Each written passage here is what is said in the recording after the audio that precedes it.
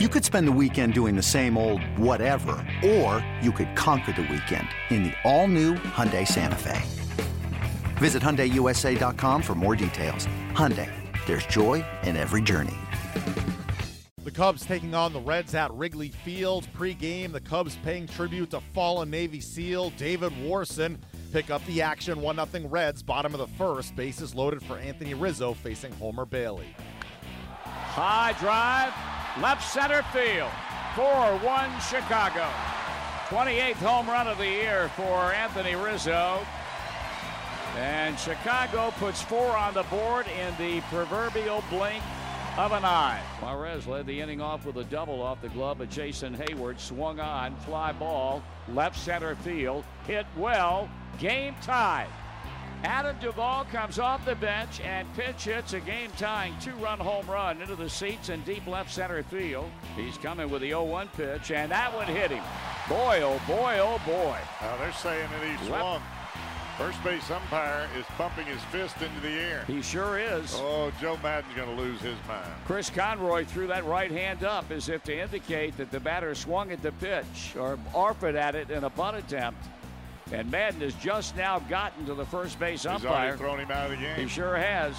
Little choreography being displayed out there in the first base grass by Joe Maddon, who's getting madder and madder by the second. Nobody out. Swinging, Tapper, third base side, off the mound. Peralta throwing out. Nice play, but just as good as a bunt. Absolutely as good as a sacrifice bunt. His first pitch to Bryant is taken, and it gets away from Barnhart, and the game is over. The Cubs win for the third time in 4 games, taking it 7-6. John Lackey with his first stolen base of his 15-year career. Joey Votto's streak of getting on at least twice in a game snapped at 20 straight contests, one shy of tying Ted Williams' record. The Reds come up short at Wrigley. Manager Brian Price spoke after. We had bases loaded, nobody out. We got 1 run off Lackey when he was, he's kind of on the ropes. Second inning, kind of put a couple more guys on base and weren't able to do much with it. And then, within 10 pitches, it's 4-0. So, or 4-1. And then bullpen came in and kind of righted the ship there for a bit. Shackelford was great. Guys started swinging the bat. Irvin with with his first big league hit being a homer, and then Cozart, Duvall, and some momentum change. And Peralta, really good 8th inning. Hoping that we could do something with Davis to get us to Iglesias, and we weren't. And then we had a bout of wildness there in the bottom of the 9th that led to the winning run. Homer Bailey on this one, you look at his numbers overall. He gives up 6 and he walks some batters, but strikes out 10. So it was kind of a mixed bag, obviously, to me. Yeah, you're right. It was. He was throwing strikes early. Some, mistakes in location. He'd have some periods of time where he wouldn't be able to make the big pitch he needed to, which led to some walks. But the big inning was the first. It was the first 10 pitches, and then the grand slam, the next 3 hitters, and then the second inning was I thought was his best inning. It was really sharp, with really good stuff. Stayed behind the ball. Fastball command was good. I think that the challenge right now is to get the fastball command back, and that doesn't necessarily mean strikes. It means the quality of strike.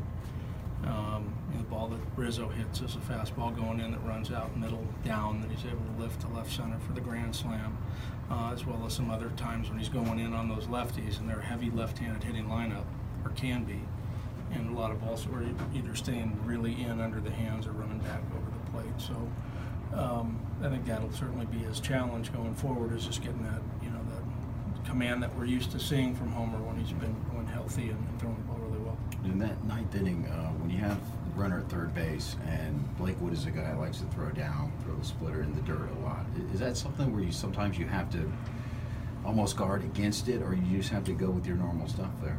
I think it was more slider than split, but it's it's a down and away pitch. I don't think the goal there is to spike that down into the ground or pull it so far off the plate that Tucker can't get around it to keep it in front of him.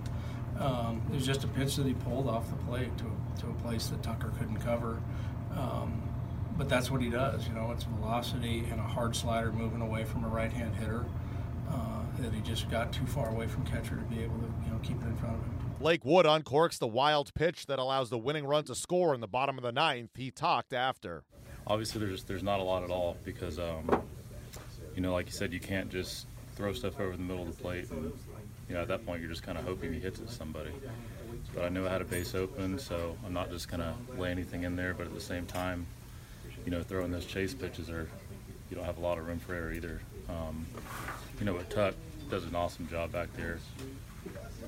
He did everything he could, and then I just yanked it a little bit too far. The series against the Cubs concludes on Thursday. Scott Feldman on the hill.